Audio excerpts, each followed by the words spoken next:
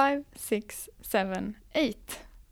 Hello and welcome to a new episode of 5, 6, 7, 8, a podcast about dance training. My name is Rebecca Bergstad and today's guest is Ulrika Berg. Hello. Hello. Welcome. Thank you so much. Thank you for having me. Thank you. We are sitting in Härnösand at Norrdans, where you are teaching morning classes this week. Mm-hmm. And we are going to talk a bit about dance training. Maybe you could introduce yourself first. Yes, I can. So my name is Ulrika Berg and I come from Sandviken. It's a small town a bit up north from Stockholm. And I live in Stockholm now. And I am a dancer. I dance a lot in other people's work. And sometimes I make my own works. But I identify more as a dancer or dance artist than a choreographer. And I teach dance. I have, since a couple of years now, an employment at Stockholm University of the Arts, where I'm located at the dance department as a assistant professor of dance. Yeah, Great. maybe that's it. Yes, for I now. think we will get into more. Yeah. So my first question to get into your background is, how did you start to dance? I started taking dance classes when I was 13, I think. But I had for sure danced a lot before that. When I was a kid, I was dancing a lot. With friends, we made dances and performed dances wherever we could. And then when I was a preteen, my parents took me to this dance classes because they thought that would be a good idea.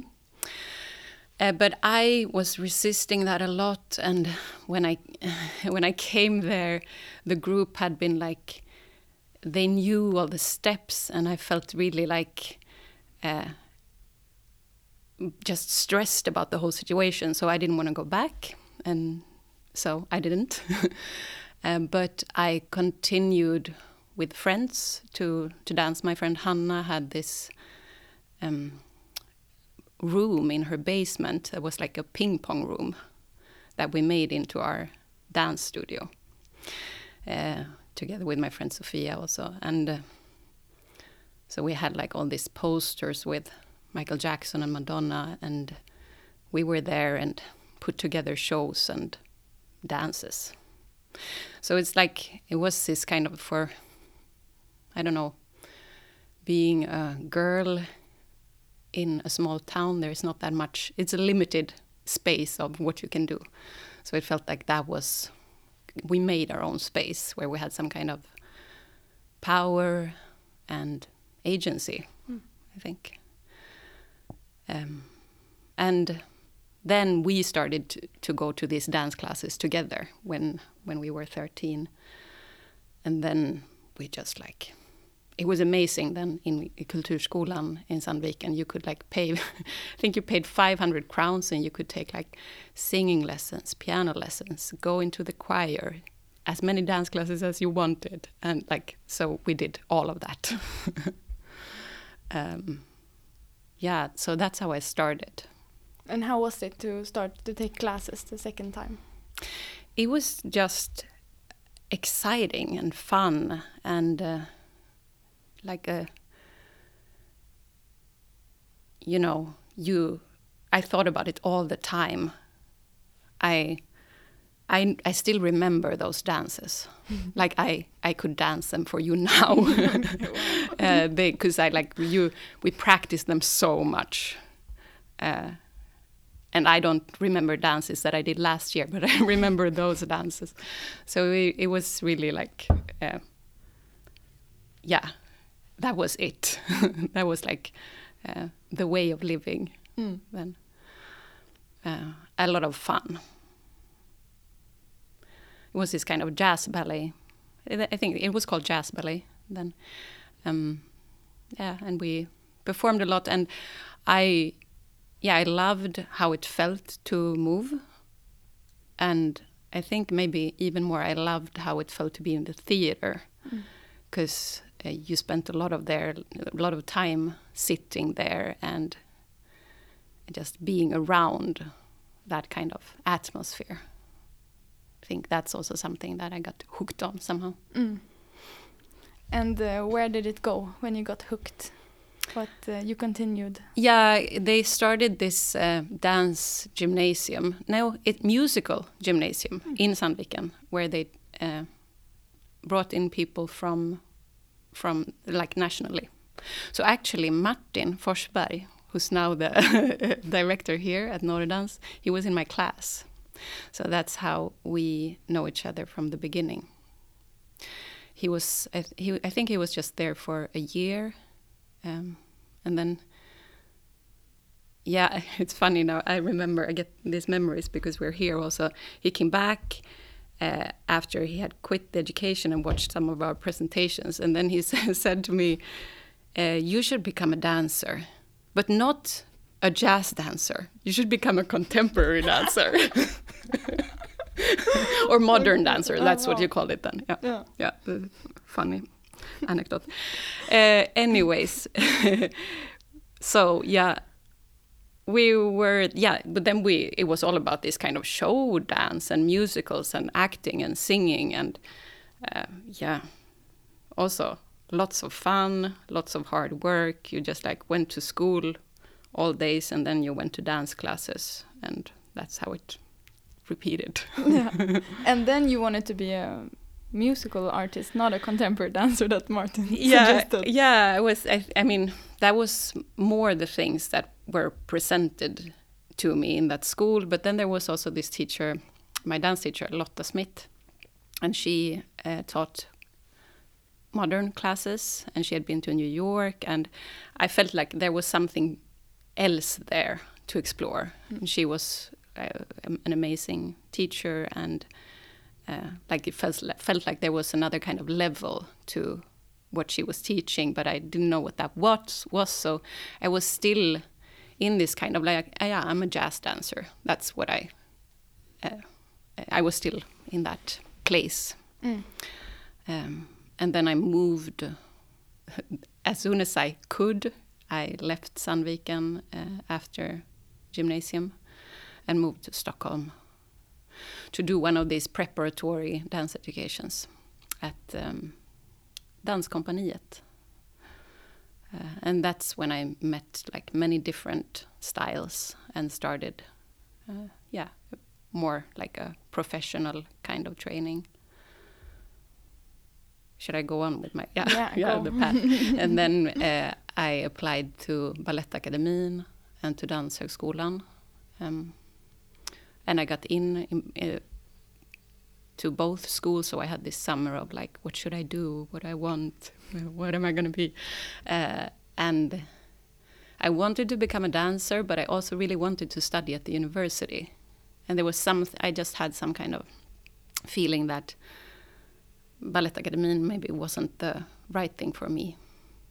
So I chose Danshögskolan, and at that time there was no dance education at Danshögskolan. They only had the pedagogy education. That was 4 years then, and I started there with my main subject was jazz. So that's my like formal training. I was trained to be a jazz dance teacher. But I think also like throughout that education, I more and more found I fell in love with contemporary dance. I remember one course we had with this kind of interpretation or repertory with Per Jonsson material through Silla Ros. And there was just something there, like how they talked about like there being so many different levels, like how you can think about the movement in different ways and how that changes what it becomes. That interested me. Yeah. And also I think that I went through some kind of I found other reasons to dance than I had before, because before it was more, it was fun, and it was also this thing of like, you want to be seen and confirmed somehow. And then when that didn't feel like it was enough, I felt like either I just do something else, or I need to find some other kind of reason, or something that makes it meaningful to me. And I think that's when I started to get interested in movement and like dance as an art form. I didn't think about that before. What were the new reasons? Just to think about that, like that it's not so much about me, or if I can achieve well or like be confirmed, but it's more about the thing that I'm engaging in. And this is what I mentioned before with like the different levels of a movement material, and how can you go deeper into something, and what can that produce, and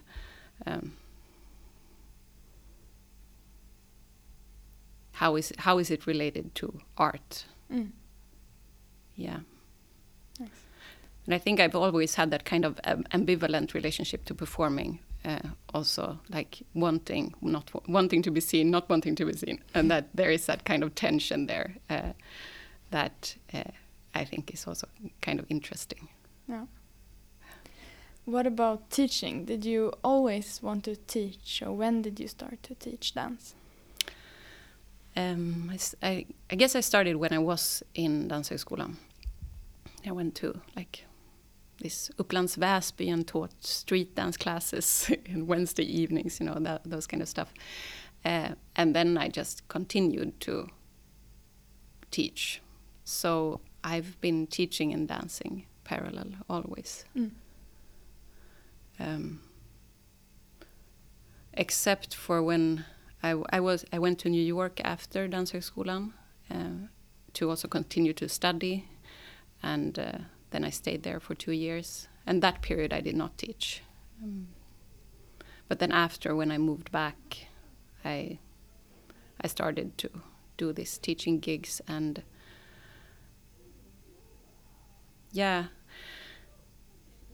it's not like I started Danshögskolan because I really wanted to teach, but it was something that I became like a way of engaging with dance. So I really see it as these two practices have been like constantly informing and influencing one another, and still does. I don't know what my teaching would be if I didn't dance. Yeah. Okay. Okay. So thinking about all this dance training that you've been through, could you mention some things that you are thankful for that it has been training or teaching you? Yeah, I think that's a lot. For sure, some kind of attentiveness, is kind of hyper attention, the ability to be super attentive, paying attention to things.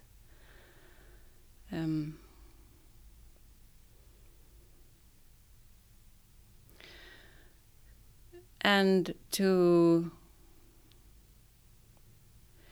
like stay with complexity, I think. To not try to solve things immediately, or like jump to conclusion or come up with the answer, but more to like, it's fucking chaos inside, and there's nothing you can do about that. And that's, I think the dance training has helped me to accept that, and to stay with it. And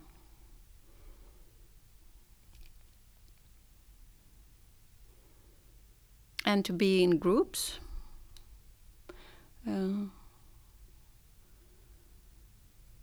like to this thing of like being alone but together, like when I entered the studio this morning and you guys are doing your own things, and it feels like there is a respect for each other in the space, although you're doing very different things. And I feel when I enter those rooms that I feel so home in that, and it's a way of being together, although you're so much with yourself, that like I love how that feels, and I think I can really appreciate that when that kind of like being alone together. Are we talking about like what it's taught me in life or in dance, or is that both? Both. Yeah. And I also just think that hearing like your answers and all the other people that I interview, it's also interesting to hear what are the first things that come up. Yeah. Like yeah. what when I ask you this, what has dance training taught you? And to hear like thing after thing that how it unfolds. Pops up, exactly. yeah. And also the similarities that so many people mention, for example, being in a group.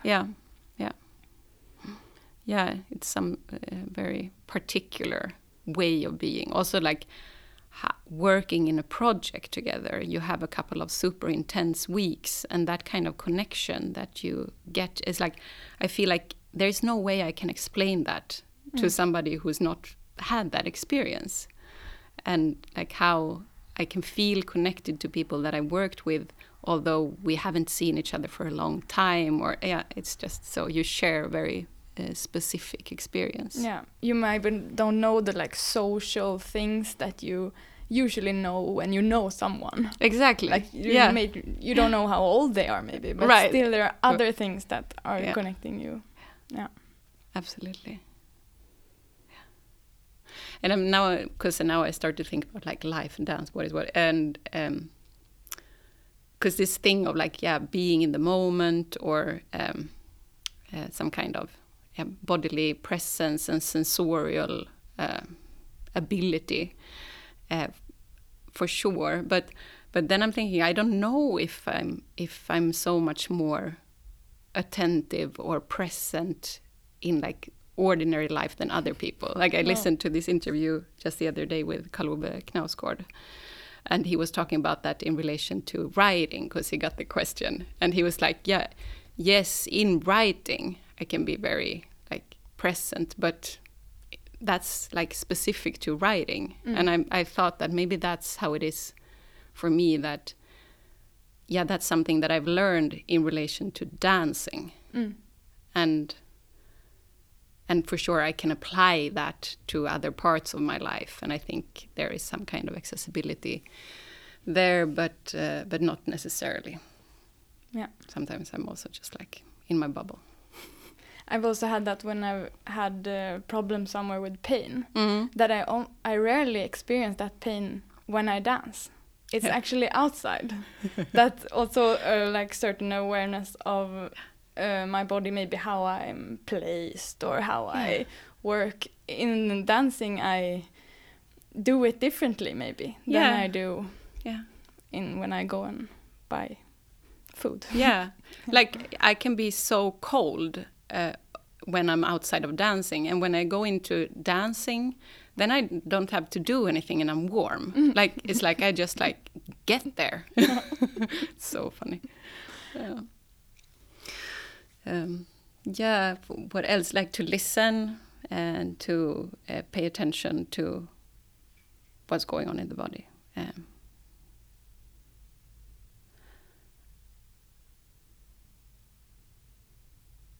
Also,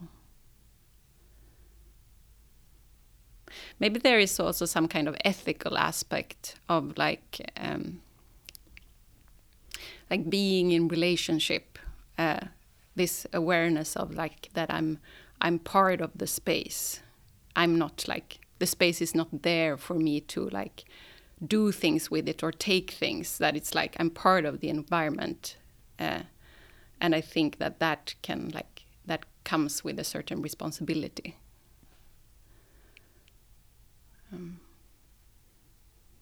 And sort of that you can be many. That's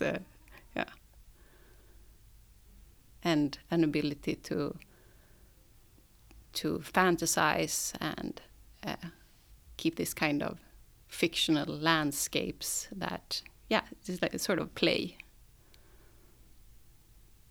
Maybe you have to stop because I'm just going to continue. There's endless amounts. Yeah, but let's talk a bit about your classes. Yeah.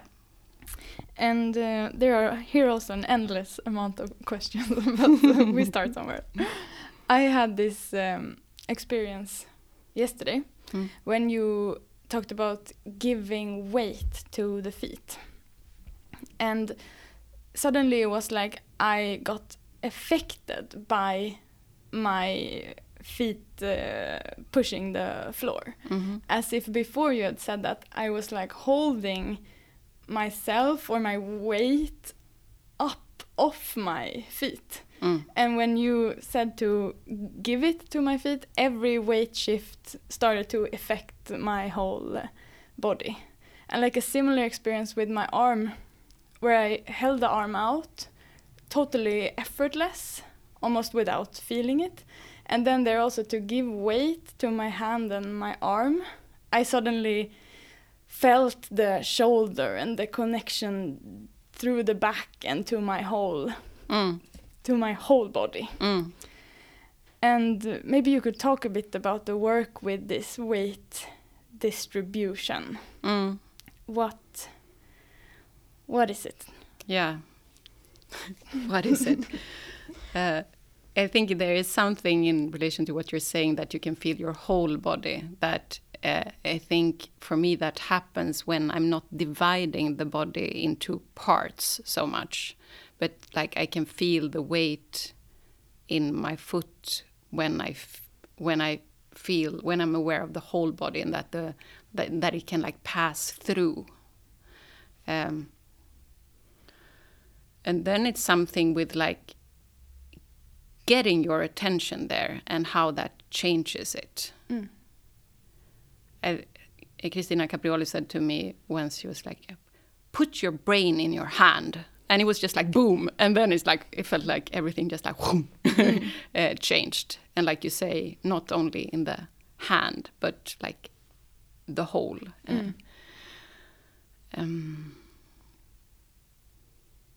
And it's almost like it felt strange almost because my arm just weighs the same all the time.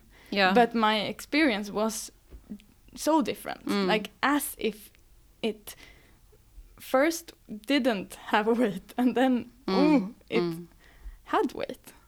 Like of course you don't place your brain in your hand, but still you can. Like there is something actual that is happening in the experience. Yeah. Yes. But yeah, I'm thinking also that it's something about like if you move the idea of the center of the body of this like around the stomach and like put the center in other places, that will shift. And also when you start to like work more with twisting, and that you're not like this kind of stable equal symmetric body, but that you start to distribute the weight unevenly, then there will be reactions to that. And it also comes to me this what Anna Grip talks about, like falling apart, and that you can fall in many directions, and how that changes the weight distribution. Yeah, because I think I'm not interested in this kind of stable body, because I'm also like, but what are you going to do with that if you can like stand, and then you can stand and know exactly that the distribution is even, and that can be helpful for some things. But then when we're moving, then we're all the time dealing with consequences.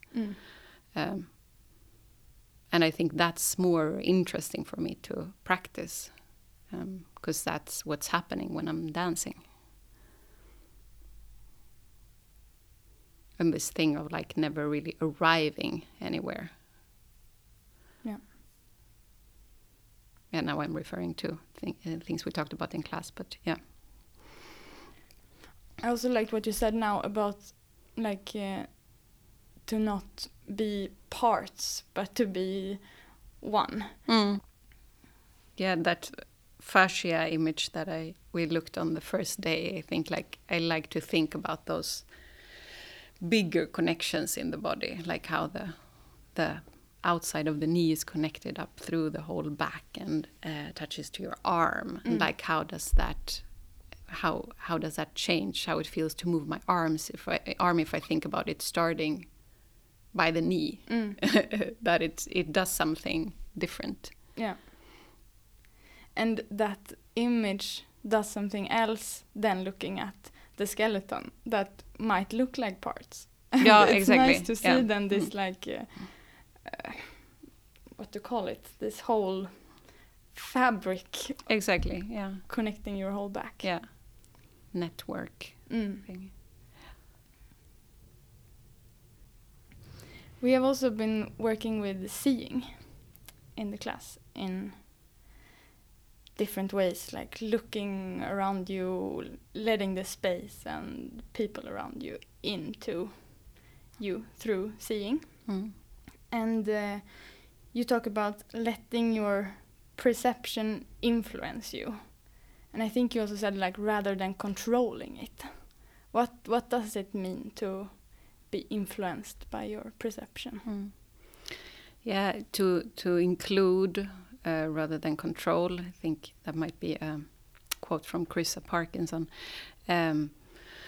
Yeah, so what I mean with that is that how I'm perceiving is part of my dancing, and that there's nothing that I really have to like do with the information, but more like including it into my experience of moving and allowing it to affect me. And I think that comes from that I was maybe trained. Nobody talked about that when I was in education. So I noticed that I had been excluding my seeing and also like sensing body a lot through training, and more going for like the visual, visual outcome. And then I had this kind of big shift when I met Deborah Hay 2009 and worked with her, and how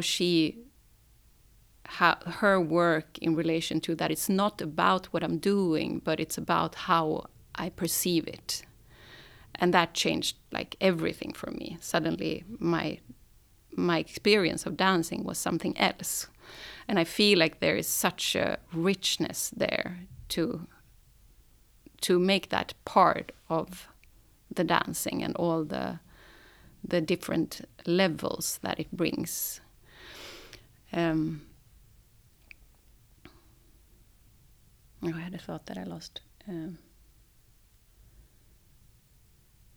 Bring the question back. What does it mean to be influenced by your perception? Yeah. Okay, thank you. Just like had to come back on track.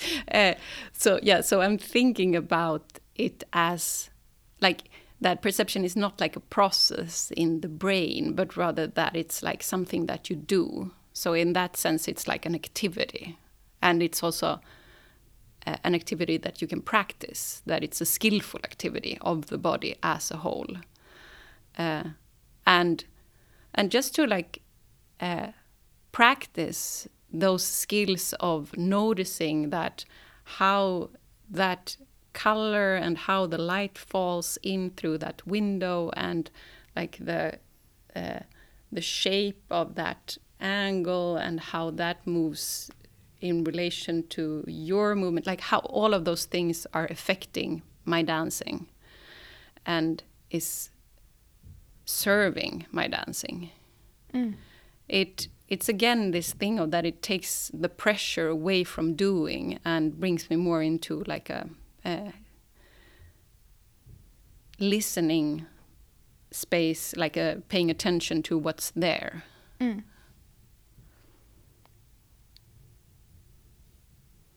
is it a question about like, you say the light coming through the window, is it a question about how that influences me, or is it more what you said before, that I am a part of this space, so it does influence me?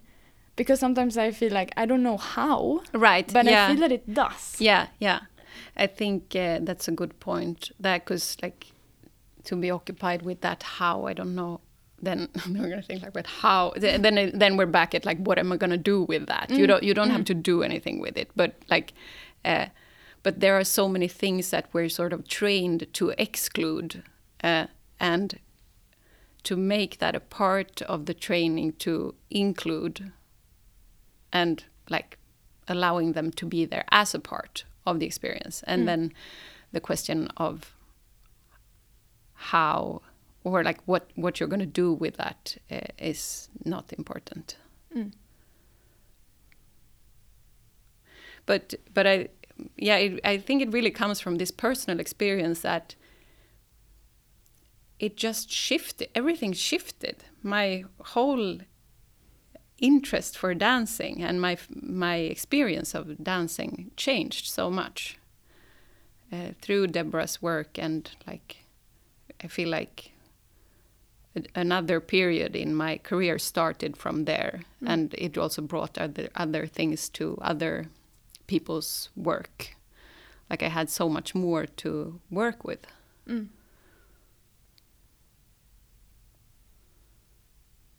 What were other things that you started to include that you had been excluding? I mean, for sure, any kind of perception and like sensing the body, like being more with myself rather than occupied with like what it looks like.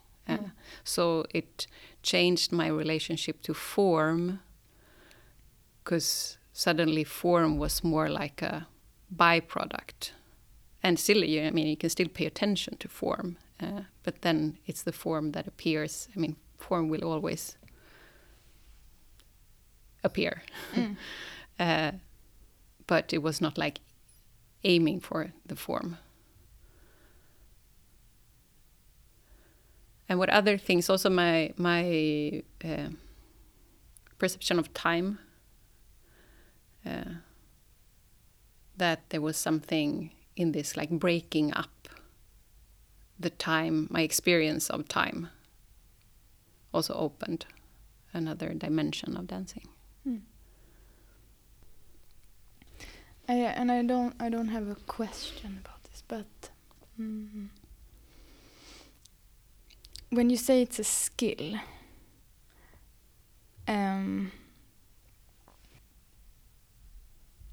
how would you train to be influenced by your perception?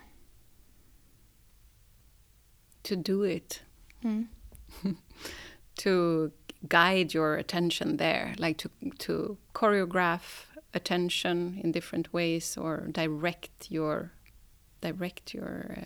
perception to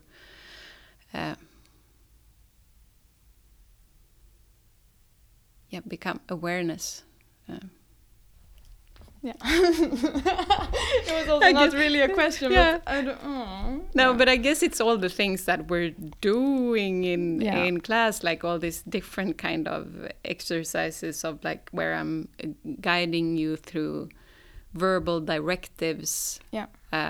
And that's basically choreographing attention in different ways, and then noticing, and just like being with that. Yeah. It's just hard to name sometimes. I've had discussion with a colleague about, like, then we talked about sensing the space around you, like sensing proximity and sensing your backspace. And we agreed that this is very rich in your own experience and it does something. But then we disagreed on if a like second person would experience this, or if it's something that's visible. Oh yeah. And I just felt like, yeah, it is, but I also couldn't name exactly how. Yeah. But you know, this thing I said in class today when we were working with this exercise across the floor in relation to seeing, and I said that I felt like I suddenly could see the space around you. And that became very clear to me when I was watching you. So that was something that shifted, that the attention went, of course I could see what you guys were doing, but it's like the space around you or in between you became visible or interesting somehow. Like that's maybe like one of the things you can see. And then I also want to believe that it's visible somehow, but I don't know if you can pinpoint. And I don't know if that would be interesting, you know, if somebody can be like, now she's doing this, and I like, yeah. But I think about this kind of like triangular relationship between movement, perception, and thought, and that's there. When that's there, it makes me interested, and it's the relationship between all of those three. So it's not like thinking itself or perception itself or movement itself, but how they're relating, and these kind of abilities of thinking abilities or cognitive abilities and the sensorial abilities, and that I'm very interested in what that does, and I feel like I can see when somebody is working specifically or precise in relation to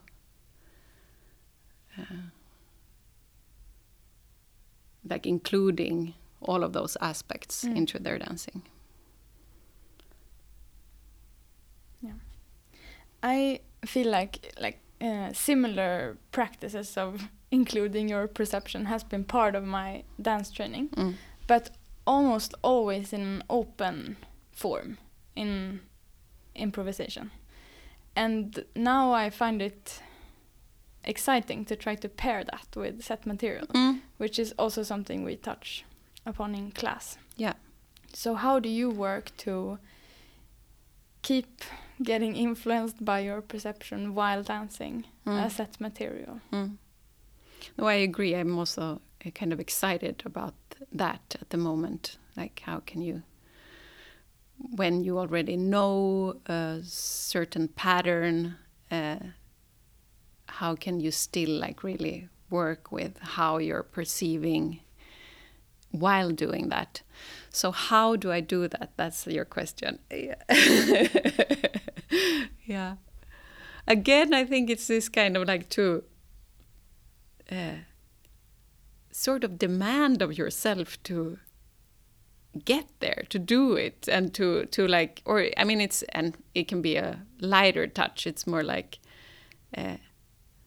bringing your attention while doing the movement material. Also include move the head, feel the surfaces of the floor, like bring as much different kinds of information to the material.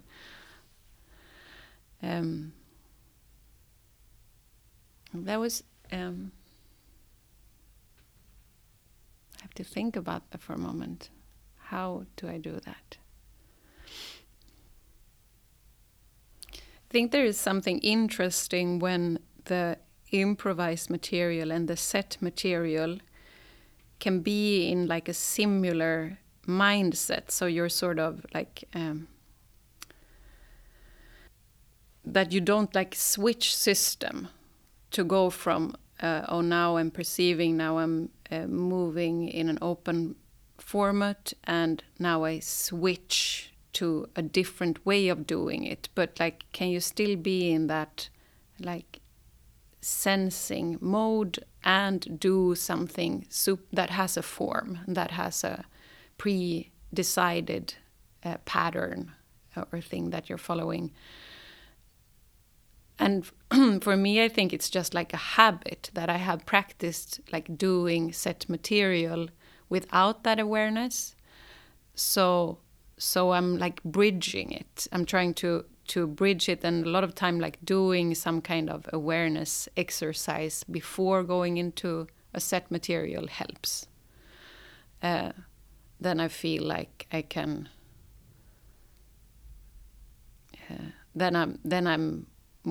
I'm there in that mode, and just like to bridge that kind of switch, not to go into a different mindset, but and then going back, like going from a set material into improvised material. So I think we do that a lot in class also, to go between more like open protocols or task-based things and into a set movement phrase, and then back to improvised material.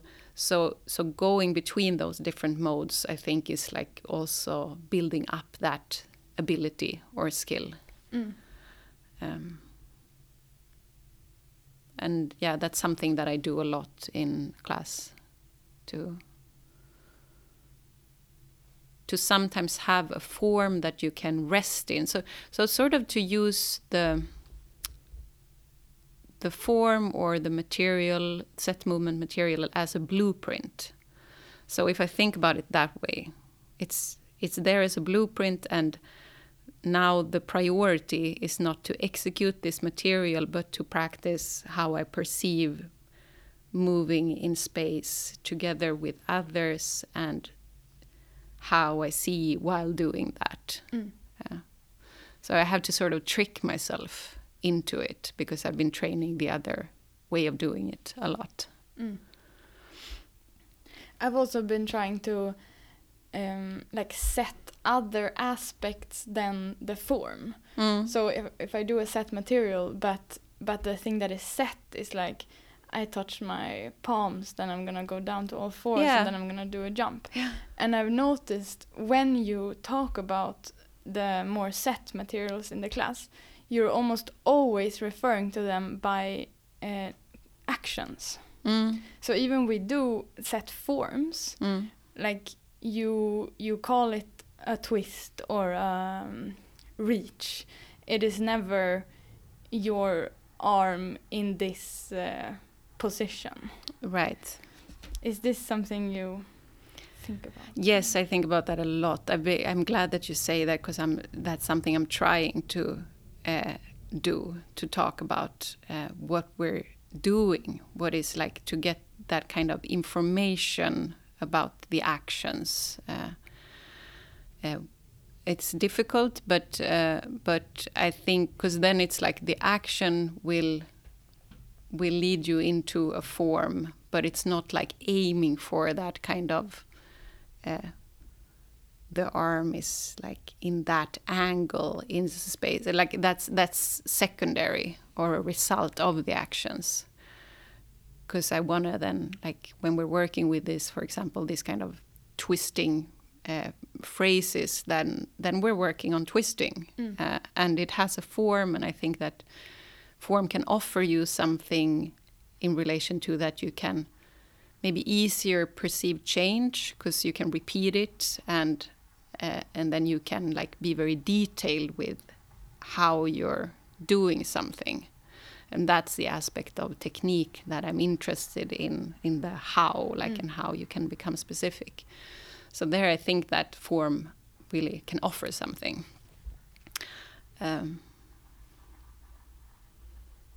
But to go about it through the actions, through what we're doing, through what we're working on. Yeah. And then you can go for the how you're doing that. And like talking about sensing it also, it helps me to, when you call it twist rather than like, I don't know, turn this and this amount of degrees, like then I also look for a sensation of a twist. And rather than, you know, copying your angle. Yeah. But for sure, I feel very helped by form, and that there are many things that can like relax when you have that support. Yeah, because you don't maybe have to think about so much about the what. If the what is given, then you can really nerd into like, oh, what if like I initiate it from here, or like push more there, and then what do I do with that, you know? Yeah.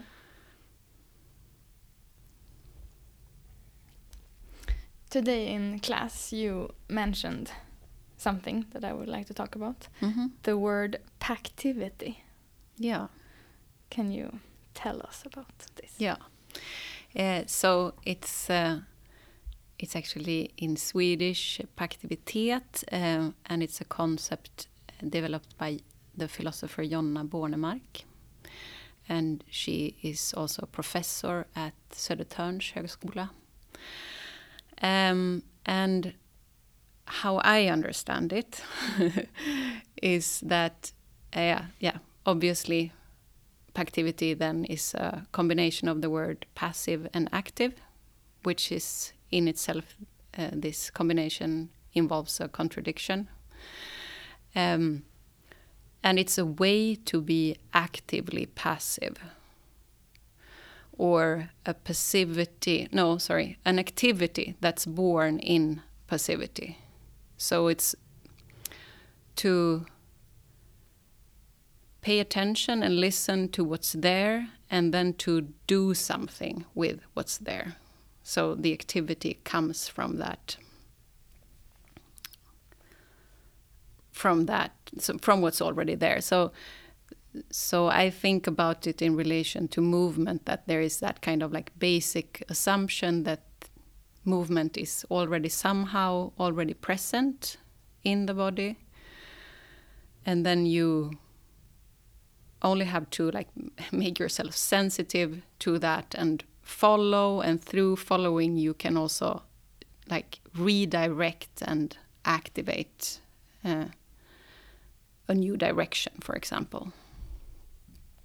And like I mentioned to you in class, that she has been, Jonna Bornemark has been, she takes it a lot from riding, where the movement of the horse, like you pick up on the movement of the horse and like send it back and redirect it, so that it's that kind of activity that comes from not doing so much. And there are many people who speak about it in relation to dance in different ways, like through following, leading, rather than leading, following, for example. I think that's very similar.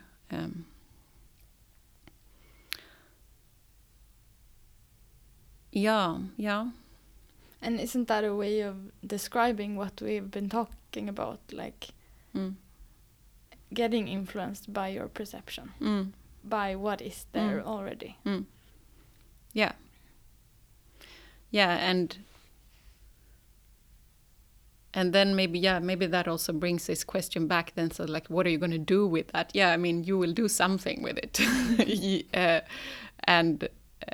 But it's not that kind of linear thing of like, I feel this movement and therefore I or I see that, and then I'm going to react in this kind of way. But it's more there as like, I feel, I follow, I redirect, I go, that it's you do something with what's already there. You sort of drop back into the body and embrace what's already going on. And I think that, and then we're back to this like techniques of moving away from the constructing or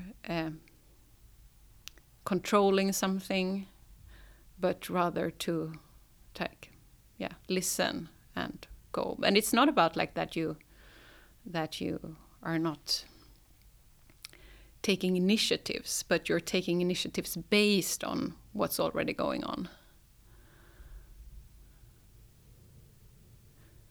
So some like sort of sitting in the back seat of the car, maybe.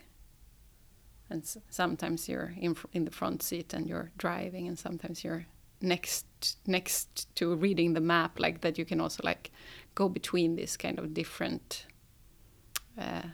positions. That might be a little bit something else, but yeah, it's an association more. Yeah. It also makes me think of something you said in class about like releasing the focus of something and assuming that it's there. Like to many things we've been talking about now, to like to assume that it's there, to say that it's there, and then it's there. Right. Maybe. Yeah, because sometimes you can get so stuck also, like when you feel like you're just like stuck thinking or like being precise. And yeah, I just like to work with scales of things, that sometimes you can really aim for this kind of precision and being super like exact with a task or what you're doing. And sometimes you just need to like, fuck it, go. Let's say that this is that, that now I'm doing it, assuming that it's working for you. Yeah. Because otherwise, maybe you're just like trying to work on it. And yeah, that's when you can feel very stuck. Yeah. Too much in the thinking corner of the triangle. Exactly. Yeah. You gotta like move out of there sometimes. Yeah. Although that can, like being there in that thinking corner can also produce something interesting and frustrating at times. But yeah, to have those kind of tricks, not to get stuck, and to bring some lightness to it, like in relation to the previous questions of what the training has been training. I think that's also something that dance can train you to some kind of lightness. And I think I have a tendency to maybe be like overanalyze things or be very serious with something or like give a bit too much weight to it. So that's something that I'm still learning a lot from dancing, the kind of lightness that it can bring. Yes.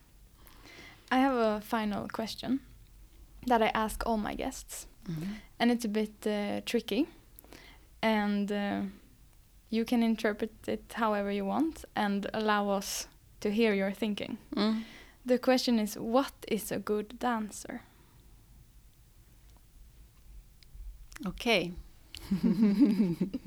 Good one. A good dancer, I think it's someone who can understand the context they're in, the aesthetic regime that they're part of, and adapt in relation to that. It's someone who's not like the same in every work they're doing.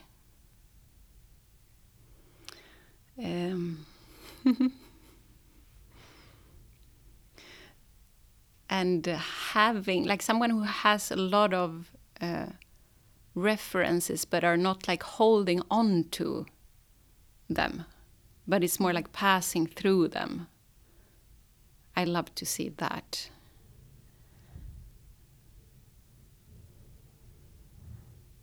I think that's again related to this, like not getting stuck into anything, not into one thing, but more passing through. And yeah, like someone who has the ability to dive into an experience and at the same time inviting somebody else to that experience. So some kind of like accessibility, openness, invitation. And at the same time being able to see themselves as if from the outside, to have an awareness of what you're doing is producing for an outside, for a spectator, for an audience. So now it's like I feel like I talk about performing skills. So I think maybe a dancer performer becomes a bit like synonym for me. It's hard for me to think about the dancer without thinking a performer. So to keep those different perspective ongoing at the same time, I think that's a good dancer. Or maybe this thing that we talked about before, that you can see the space around somebody. Somebody who's not like caught up in their ego, like somebody who can sort of engage in what they're doing, but it's not about like, I see that it's not about you, it's about the thing you're doing. And then some kind of, I guess also physical accessibility, availability. And maybe a good dancer is a active dancer. Someone who can sort of both listen and also take initiatives based on what's there, and like knowing when it's time to hold back or stay or wait, and when it's time to go. And I also enjoy very much seeing somebody who has that kind of unpredictability in relation to time. Yeah, that's a good dancer. It's a great dancer. Nice. Is there anything else you would like to add or be asked or ask? Yeah, maybe there is, I can try. I want to say something in relation to whiteness and universalism and abstraction. Because there is this kind of tendency that when we speak about contemporary dance, that it can seem as if it doesn't have a specific perspective, which is not true. And in my case, I see my work in the lineage of partly from the Judson Dance Theater in New York in the 60s. That brings us to postmodernism and minimalism. And yeah, like working in the tradition of those thoughts. So I would say that I teach Western dance, Northern Europe, Northern American dance, and I just want to mention that, to point to that it is a specific perspective, although that part of modernity is that it's so much based on individuality and objectivity, so it can seem as if it's like it doesn't have a specific perspective, or it's hard to even see your own perspective. And then I can see, for example, that there is this kind of quality norm of which I'm self a part of, that premieres form and abstraction, and a certain intellectual way of speaking about dance and art. And it brings me to these questions of like who has time, who can afford to experiment, what bodies has been erased, who has the privilege of not having to explain themselves. Like I read this great article, I think, by New York choreographer Miguel Gutierrez. Yeah. Have you read it? Yeah. does abstraction belong to white people? Where he brings up all these examples from his career as a dancer and his life. And he, at some point, he puts that question, who has a right not to explain themselves? And then he answers sort of, those who don't have to, those whose subjectivities has been naturalized. So it's something there with just like, I just want to mention that specific perspective, that it's not neutral, it's not universal, it has a particular, like it rests on white art, history, values, what I'm teaching. And I'm trying to work with that in different ways to also include references in the classes as much as possible, and naming sources, and like having these questions and ways of problematizing the work, like as companions in the work. Yeah, and I don't obviously have answers to these questions, but it's more like keeping on asking them. Yeah. I thought about it when you introduced your class, that you were sort of the first teacher coming here that gave a context to what your class, the sources of your class. Yeah. Yeah, and it's not strange because we swim around in this like modernity sea, whiteness sea somehow, and then there is that kind of responsibility, I guess, also in relation to like the white institutions that we're part of, and how we're reproducing those kind of values, and that it's just like it's not a given. It could also be other things that we study. Yeah. And it was very different. We had a week of voguing. Oh yeah. Which started with like at least 10 minutes of like sitting down and getting the context of what we're gonna train. Then you contextualize. Yeah. So that's something we should learn from. Interesting. Yeah, so that's what I wanted to add. Thank you. And thank you for guesting. Yeah, thank you so much. It's very nice to speak to you. Cool. And thank you, everyone that is listening. Yes. Yes, thank you.